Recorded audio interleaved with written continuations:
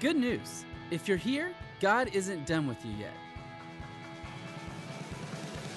Life is full of seasons, and each season brings with it new beginnings.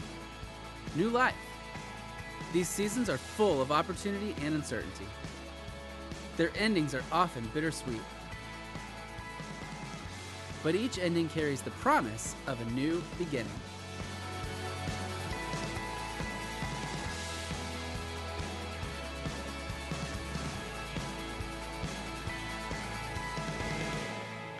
Well, good morning.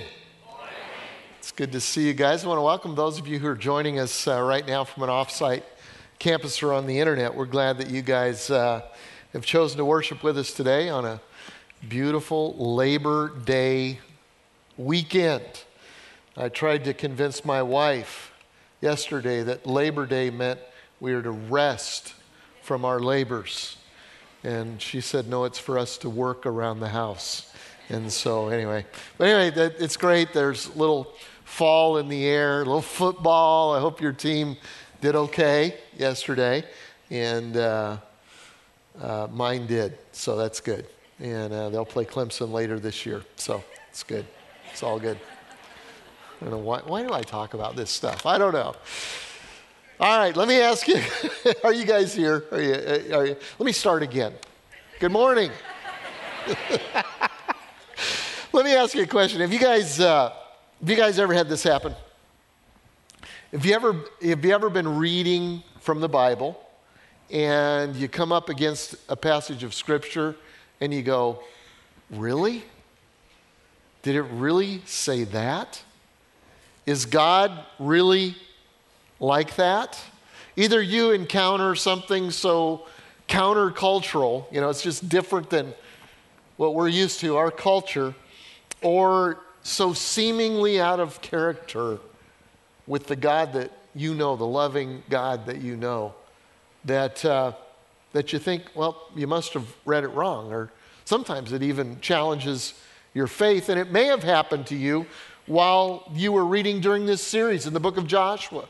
We're in the book of Joshua right now and studying Israel taking the promised land. And there are some great principles, but there also are some scriptures that make you wince.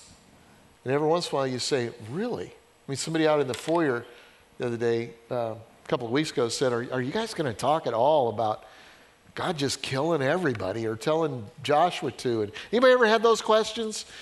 Nobody. Okay, there are three people right over here. Let's talk. Okay. So last week, my son Joshua was teaching about how Israel really got defeated at a place called Ai.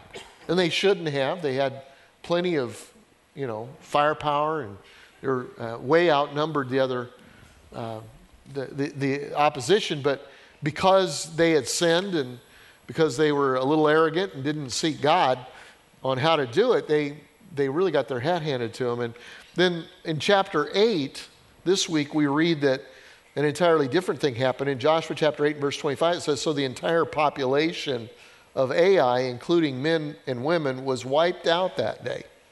12,000 in all. For Joshua kept holding out his spear until everyone who had lived in Ai was completely destroyed. You go, everybody? Really? I mean, what's up with that? And honestly, we could kind of skim, because I'm going to skim this week. Let me tell you what I'm going to do. I'm going to cover 7 chapters. And can you say skim? We're not going to get everything in them because they come back and they do the same thing over and over and over again. Now, there's a lot of good things in there, but we don't have time to do the series all year. But it's the conquest of this area, this area, this area, and this area. And we could just skip difficult scriptures like that, but I don't want to. I want us to learn about the character of God from some of these things. Even in the Old Testament, strangers and unbelievers were to be treated benevolently. It's in the law. Somebody asked me in the foyer, said, when I read it, it sounds like ISIS. They go through and they just kill everybody. But it's not. I mean, when you look at ISIS, you're looking at a group bent on world domination and also that everybody convert to Islam, whether it be by your will or by the sword. And Israel wasn't that way. They weren't looking for new converts, and they basically were conquering a land, just a land. You don't see them going outside that land, conquering other people. They were conquering a land that God had given them 500 years earlier. But even knowing that, you read scriptures like this and over and over again in the book of Joshua, and you say, where is God's mercy in his treatment of the people who are in the land that he has promised? And so today I want to do three things. I want to cover 7 chapters, and then we're going to cover the rest of Joshua next week. And then in 2 weeks, Max Lucado, who has just written a book on Joshua, is coming, and he's going to clean up everything that we kind of left on the table. We're going to leave him just a little bit. So we're excited about that. Second thing I want to do is address the question of God's mercy, and then I want to tie it together. And at the end, I want to introduce a character, a very important character named Caleb, who gives all of us just a little bit of hope. And I think there'll be some hope at the end. So over the next 7 chapters, 2 things happen. Number 1, Joshua captures most of the promised land in a series of battles. In Joshua 13, it says, when Joshua was an old man, the Lord said to him, you are growing old, and much land remains to be captured. So he realizes that he can't do it himself. And so he divvies up the land as God has told him to the tribal leaders in Israel, one of which is Caleb. And but before we get to his story, let me just talk about the mercy of God. 3 thoughts on God's treatment of the current inhabitants. And it's also kind of how you would approach when you don't understand a scripture, when it just rubs you wrong. What do you do? And here's the first thought. Realize that God is God, and he can basically do anything he wants to. Okay? I mean, it's kind of like when your parents said, you ask why, and their answer was what? Because. Now, that didn't help you a whole lot, but it's true. They can do some things because they're parents. God can do whatever he wants, and it requires of us a couple of things. We have to, first of all, ask, does he have the right? And secondly, we have to ask, do I trust him in what he's doing? It's like, maybe you read the story in the Old Testament of Abraham and Isaac. Remember that one? Abraham is the father of our faith. He's the father of Israel. And he wants a child. God promises him he's going to have one. He has to wait. And he waits and he waits and he waits 25 years. Makes some mistakes. He's human. We're all human.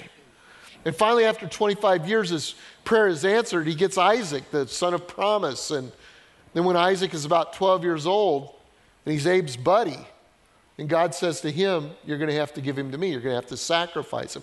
We don't understand that. Total different culture. If you say God's told me to sacrifice your kids, we're locking you up. Okay, I want you to know that. But it's a total different culture. He's heard God. He knows. And so he takes Isaac, and you know the story. Just before he's to kill his own son, an angel stops him and says, that's good. I just wanted to know if you trusted me. And the question is, did God have the right to do that? Did he have the right? Did he have the right to tell Joshua to destroy everything in the promised land? And the truth is, he's God and I'm not. Okay, he doesn't have to consult me. I love old preacher J. Vernon McGee. He said, let me remind you that this is God's universe and he's doing things his way. You may think you have a better way, but you don't have a universe. Okay, so I mean, it's kind of like that, all right? Does he have the right? Do I trust him? That's really bigger than, almost as big as that. Abraham trusted God. He trusted him to the point to say, you know what, if it doesn't work out my way, how I think it should, you can raise Isaac from the dead. That's incredible, incredible trust. And for me, when I think that what I think and how God acts are in conflict, rather than default to God is wrong, the Bible's not true, I need to default to trusting him. Maybe I'm missing something here. Maybe I'm not reading this right. Or maybe, according to Isaiah 55 verse 8, God's ways are different than mine. Look at the verse that says, my thoughts are nothing like your thoughts, says the Lord. My ways are far beyond anything you could imagine. For just as the heavens are higher than the earth, so my ways are higher than your ways, and my thoughts are higher than your thoughts. Have you ever bumped into that? If you haven't, you will. You'll think, okay, we're going this direction in my home business or whatever, and God throws a roadblock, and it's not somebody else, it's Him. And finally you realize it's Him, and He has a different thought, a different path, a different way. His thoughts are different than yours, and it's in those moments that our trust is going to be tested. Do I trust God, or do I stand on my own arrogance, if that's what you want to call it, and take the high moral ground on God of the universe? David said in Psalms, the Lord is righteous in all of His ways and faithful in all that He does. So the point is, God is God and He can do anything He wants. For some of you, that's enough. You're the ones that were satisfied when your parents said because. Okay? That's good. There's a reward to that. But let's go a little bit deeper. Let me give you a second thought on that. When you don't understand, is God merciful? Is He not? We underestimate the consequences of sin, frankly.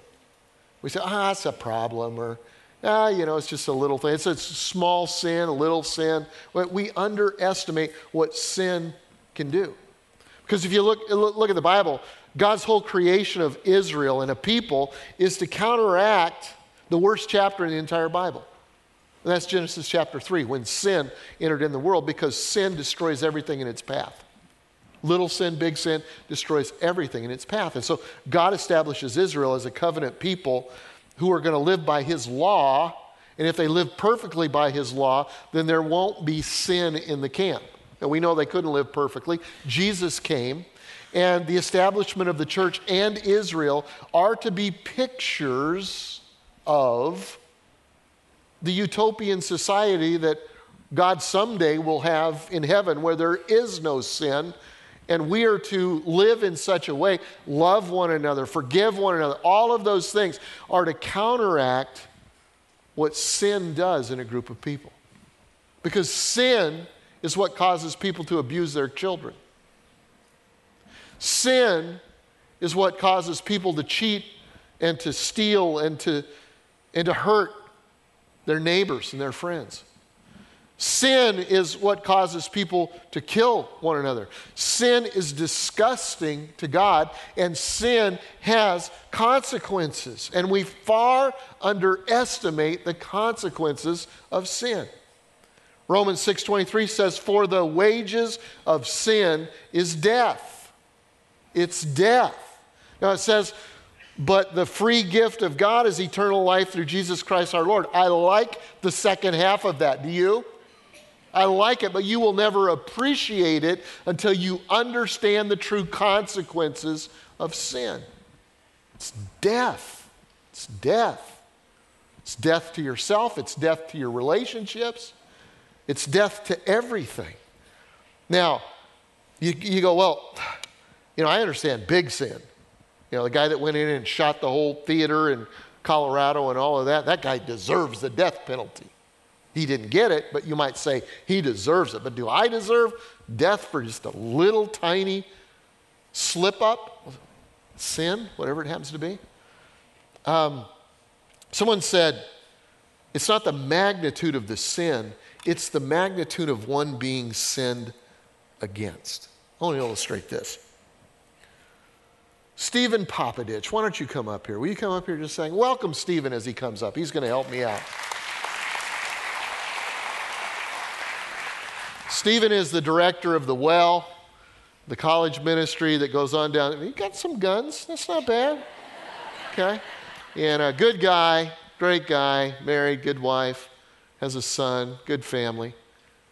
What if I just, boom, just like, what if I'd have hit you like that? What would you have done? You'd have gone down, bro. Huh? He was so stunned even by the thought.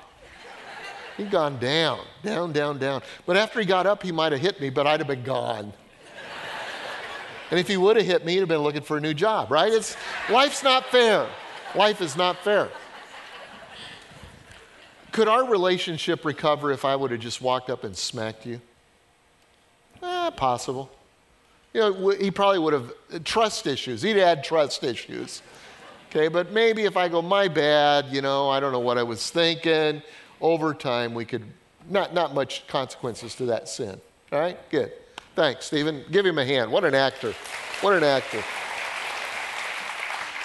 I want to bring up another friend, Scotty May. Will you come up, Scotty? Scotty's a policeman in our community. Give him a hand as he comes. Yeah.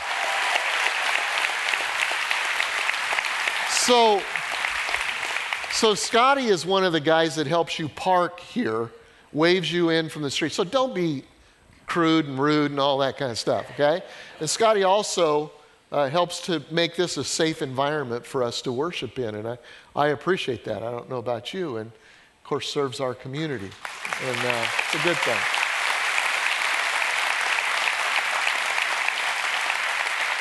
So what if I just, boom?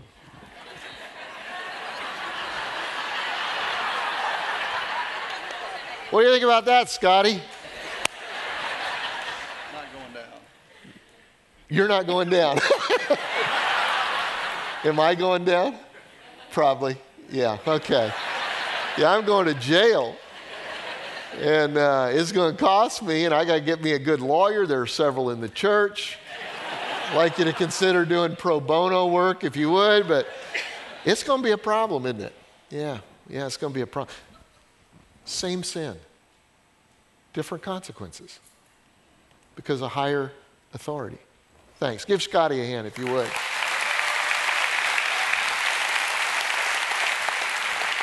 It's not the magnitude of the sin, it's the magnitude of the one being sinned against.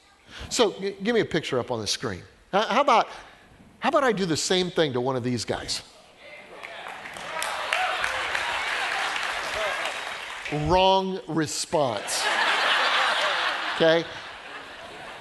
Putin, the guy from Korea, the guy from Saudi Arabia. I could put any world leader up there. Put our world leader up there. If I was to do the same thing, what's going to be the consequences? I'm going to die.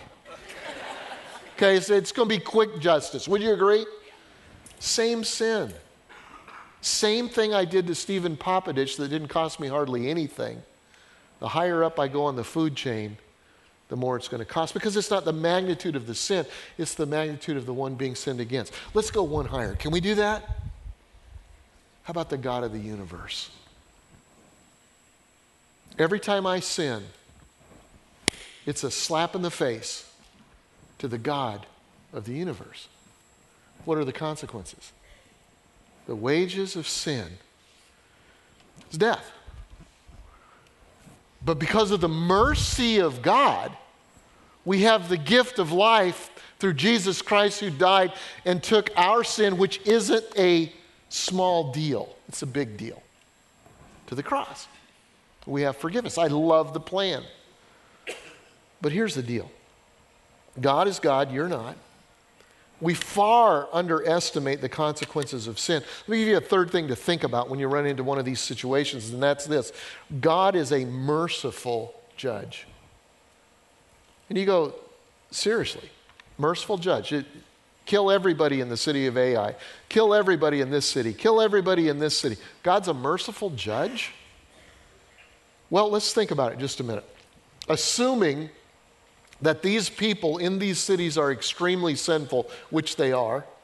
So they're hurting each other, killing each other, destroying children, all of that. Okay, so you've got that going on. You say, why couldn't God give them a chance to repent?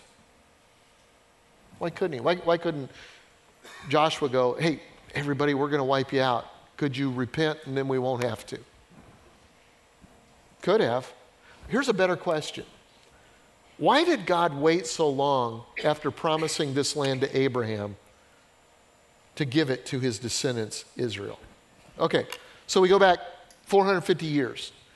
Abraham is in this land, and God says to him, this land's yours. Your descendants, as far as you can see, it's going to be yours. This is your land. Why doesn't God just say, okay, take your group, go in, and you possess the land right now? Why does his descendants have to spend 400 years in captivity to Egypt? Why do they spend another 40 years in the desert before they come into the country? Why doesn't God just say to Abraham 450 years before, go take it, move everybody out, it's yours? The answer will surprise you. It's God's mercy. Let me show you. So we go back to Genesis 15 and verse 12, and it says, as the sun was going down, this is God's original promise to Abraham, Abram fell into a deep sleep, and a terrifying darkness came over him. And then the Lord said to Abram, you can be sure that your descendants, that's Israel, will be strangers in a foreign land, where they will be oppressed as slaves for 400 years. Let's talk about Egypt, when they were taken into Egypt. But I will punish the nation that enslaves them, and in the end they will come away with great wealth, which we see happened. And then it says, as for you, you will die in peace and be buried at a ripe old age. And then he says, after 4 generations, your descendants will return here to this land. Why so long? Why 400 years? Why 40 years? 450 years? Why? Here's the answer. For the sins of the Amorites. Who are the Amorites? They're the ones living in the land. They're the ones that Joshua runs out of Ai and all the other cities. For the sins of the Amorites do not yet warrant their destruction. 450 years before Israel goes in, God says to Abraham, it's your land, but you're not going in now because it wouldn't be right, it wouldn't be fair. Their sin has not risen to a level that it warrants their destruction.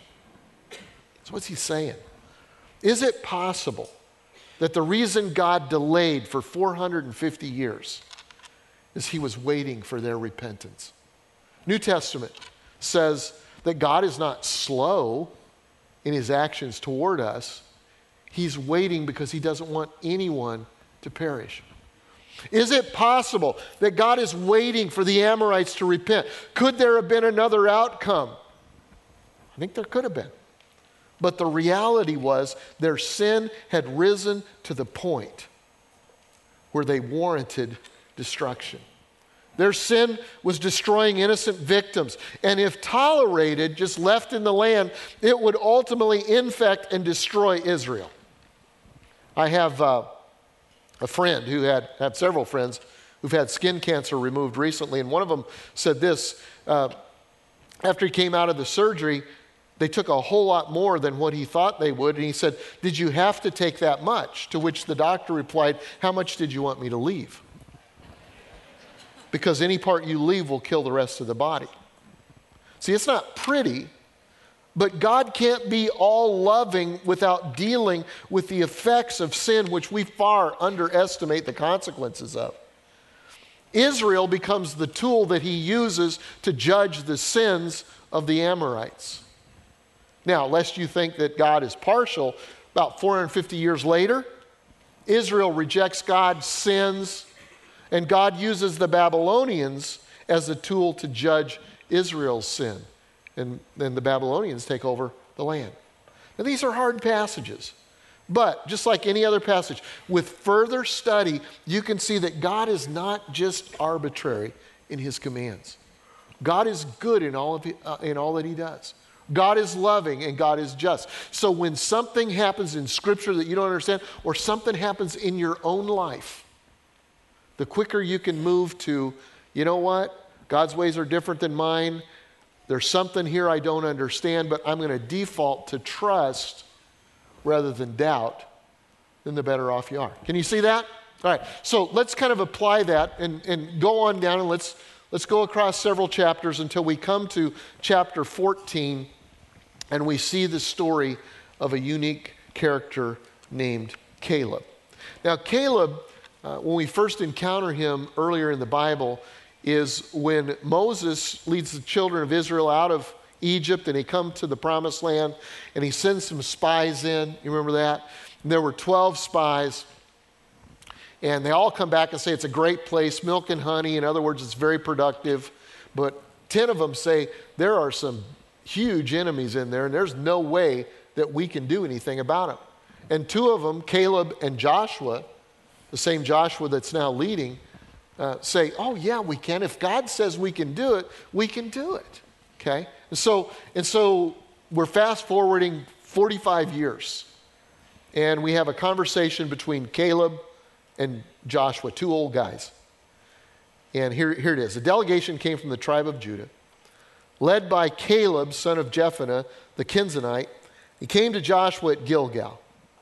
And Caleb said to Joshua, "Remember what the Lord said to Moses, the man of God, about you and me when we were at Kadesh Barnea.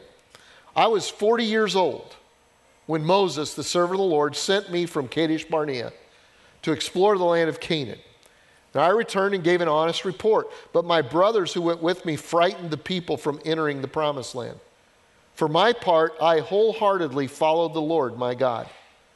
So that day, Moses solemnly promised me, the land of Canaan on which you were just walking will be yours, grant of land, and that of your ancestors and descendants forever, because you wholeheartedly followed the Lord my God.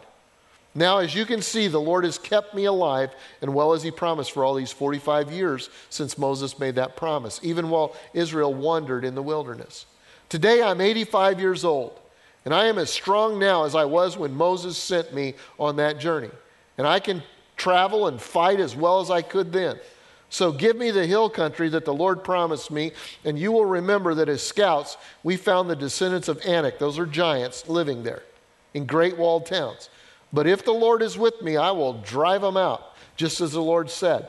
And so Joshua blessed Caleb, son of Jephunneh, and gave Hebron to him as a portion of the land. Hebron still belongs to the descendants of Caleb, son of Jephunneh, and the Kenizzite, because he wholeheartedly followed the Lord God of Israel, and the land had rest from the Lord.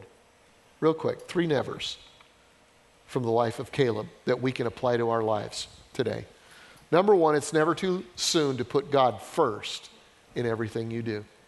It's never too soon to put God first in everything that you do. God bless Caleb because he had a different spirit. In fact, if we jump back to Numbers 14, it says, "But because my servant Caleb has a different spirit and follows me wholeheartedly, I will bring him into the land, and his descendants will inherit it." He wasn't perfect, nobody is. But he had a great attitude, and that attitude started with putting God first. He said, "I follow him wholeheartedly." Here's my question to you. Have you done that yet? Is that true in your life? Is God first? Could that be proven that God is first in your schedule? He's first in every decision. He's first in your money. That'll be tested when you have a big chunk of money.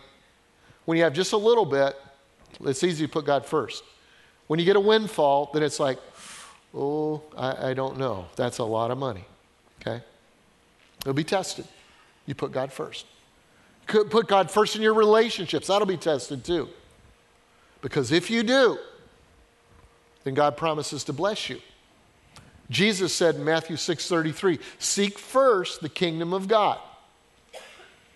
And if you do, everything that you need will be added unto you. It's an Old Testament principle. It's a New Testament principle. Caleb did it. And what I would say is it's never too soon to do that. Could you confidently stand before your peers as he did and declare, "I have followed God wholeheartedly. I'm not perfect. I blow it. I repent and confess of my sin when I do. But with everything within me, I follow God." Now, the premise of this series is that God has land for you, your family, your business, your spiritual life, this church, that he wants us to possess. And could it be that the land that you're trying to take is such a struggle because of half-hearted devotion to God? Because God blesses wholehearted devotion. It's never too early. Never too early. You say, "Well, I'll do that when I, get to a certain point or age or what." Really? Let me tell you somebody I wouldn't want to be. I wouldn't want to be somebody that God has given chance after chance to make things right, and now, just like the Amorites, you're just waiting around till your sin warrants destruction. You don't want to go there. It's never too early to put God first. And here, let me give you a second never. It's never too late for God to fulfill a promise. That's something we learned from Joshua. You may be waiting on something. Or from Caleb, have you ever wondered if God would ever answer a prayer? Maybe you're going, "God, will I ever get married? God, will we ever have kids? That's a tough one. God, will this divorce ever go through? God, will I ever get a job? Will I get a job that uses the gifts that I have? God, will we ever get through this, financial crisis or whatever it happens to be? Waiting on God. Waiting. Waiting is difficult. And some of you are in a difficult waiting season right now. Here's what said about Caleb. Now then, just as the Lord promised, he has kept me for 45 years since the time he said this to Moses. How long do you have to wait before you get discouraged and quit? Boy, I've been waiting a long time. How long have you been waiting? 6 months? Really? How about 45 years? Could you wait that long? Or could you wait a lifetime? Could you wait a lifetime? Hebrews chapter 11 is called the Hall of Faith because it's a chapter full of people who are heroes of the faith. And it lists a whole group of them that lived by faith and died without seeing the promises of God fulfilled. You go, I don't want to live like that. That sounds really frustrating. And it can be. While you're waiting on something, your frustration level can really raise to a high point. But it doesn't have to. I don't see Caleb being a frustrated guy. Just the opposite. He's got something to look forward to. He's looking ahead and not backward. In fact, in Hebrews chapter 11, I love this. It says, all of these people were still living by faith when they died. They didn't receive the things that were promised. They only saw them and welcomed them from a distance, admitting that they were foreigners and strangers on the earth. People who say such things show that they're looking for a country of their own. If they had been thinking of the country they left, they would have had opportunity to return. Instead, they were longing for a better country, a heavenly one. And therefore, God's not ashamed to be called their God, for he has prepared a city for them. Here's the principle.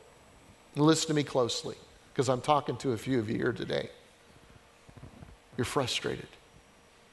You've been waiting. Maybe you moved here.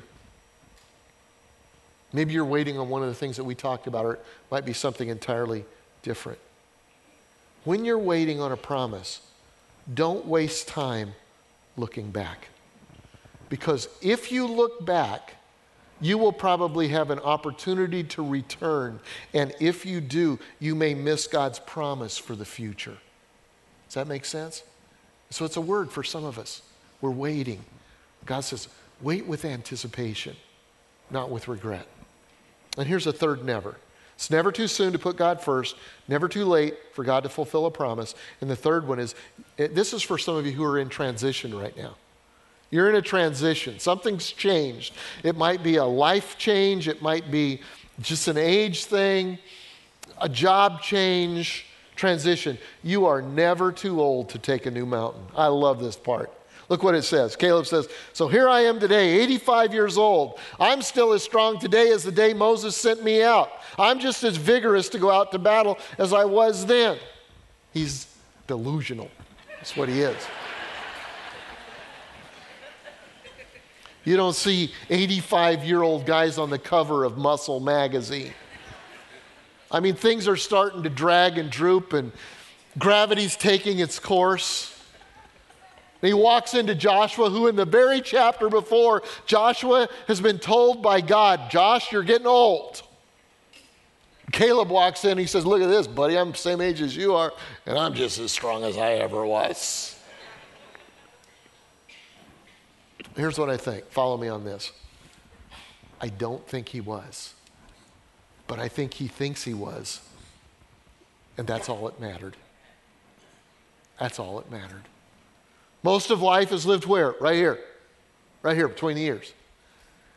And Caleb goes, listen, give me the hill country. Give me this mountain. Give me the toughest giants. Put me to work. Don't put me out to pasture.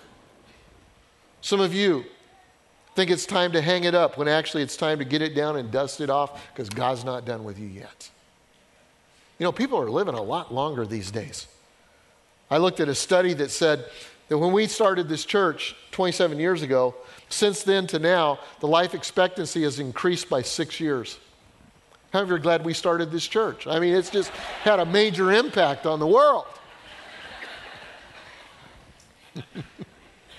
Birthday card industry has added years to birthday cards because people are living longer. If you're 65, you've probably got another 20 years at least of good productive time.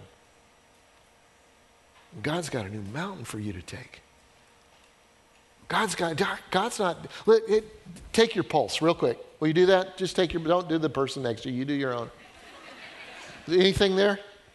If you're breathing, if you're still alive, God has got new mountains for you. He's got fresh wind. He's got things that he wants you to do. In fact, I believe this. You've heard me say it before. I believe it. You may not have done what you will be remembered for yet. If you'd have looked at Caleb at age 80, he'd done a lot of great things, but he hadn't done what he'd be remembered for, which was saying, give me that mountain. It inspired people down through the years.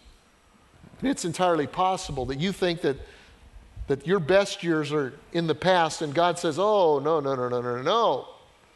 No, you're never too old to take a new mountain. It's never too late because the best is yet to come. So let me just close with this, just a couple of what ifs. What if, as a result of what we've learned today, what if all of us decided that when we come across a difficult passage of Scripture or something in life that's very difficult to understand the ways of God, what if instead of defaulting to doubt, we said, I'm going to default to trust? And I'm going to assume I don't have all the information. God's ways are higher than mine, but I can trust him. God is good and loving in all of his ways. Do you think that'd make a difference in the quality of life that we live? I think it would. And what if? What if we all went all in with God like Caleb did? What if we all said, you know what? Best of my ability, I'm going to be one who follows him wholeheartedly. What if our attitudes were so in tune with God that on Tuesday, when you go back to work, that people looked at you and they said, you know what? She's got a different spirit. She's not like everybody else here. She has a different spirit. That's valuable in our company. Or what if they said about you, he stays positive even when everybody else goes negative.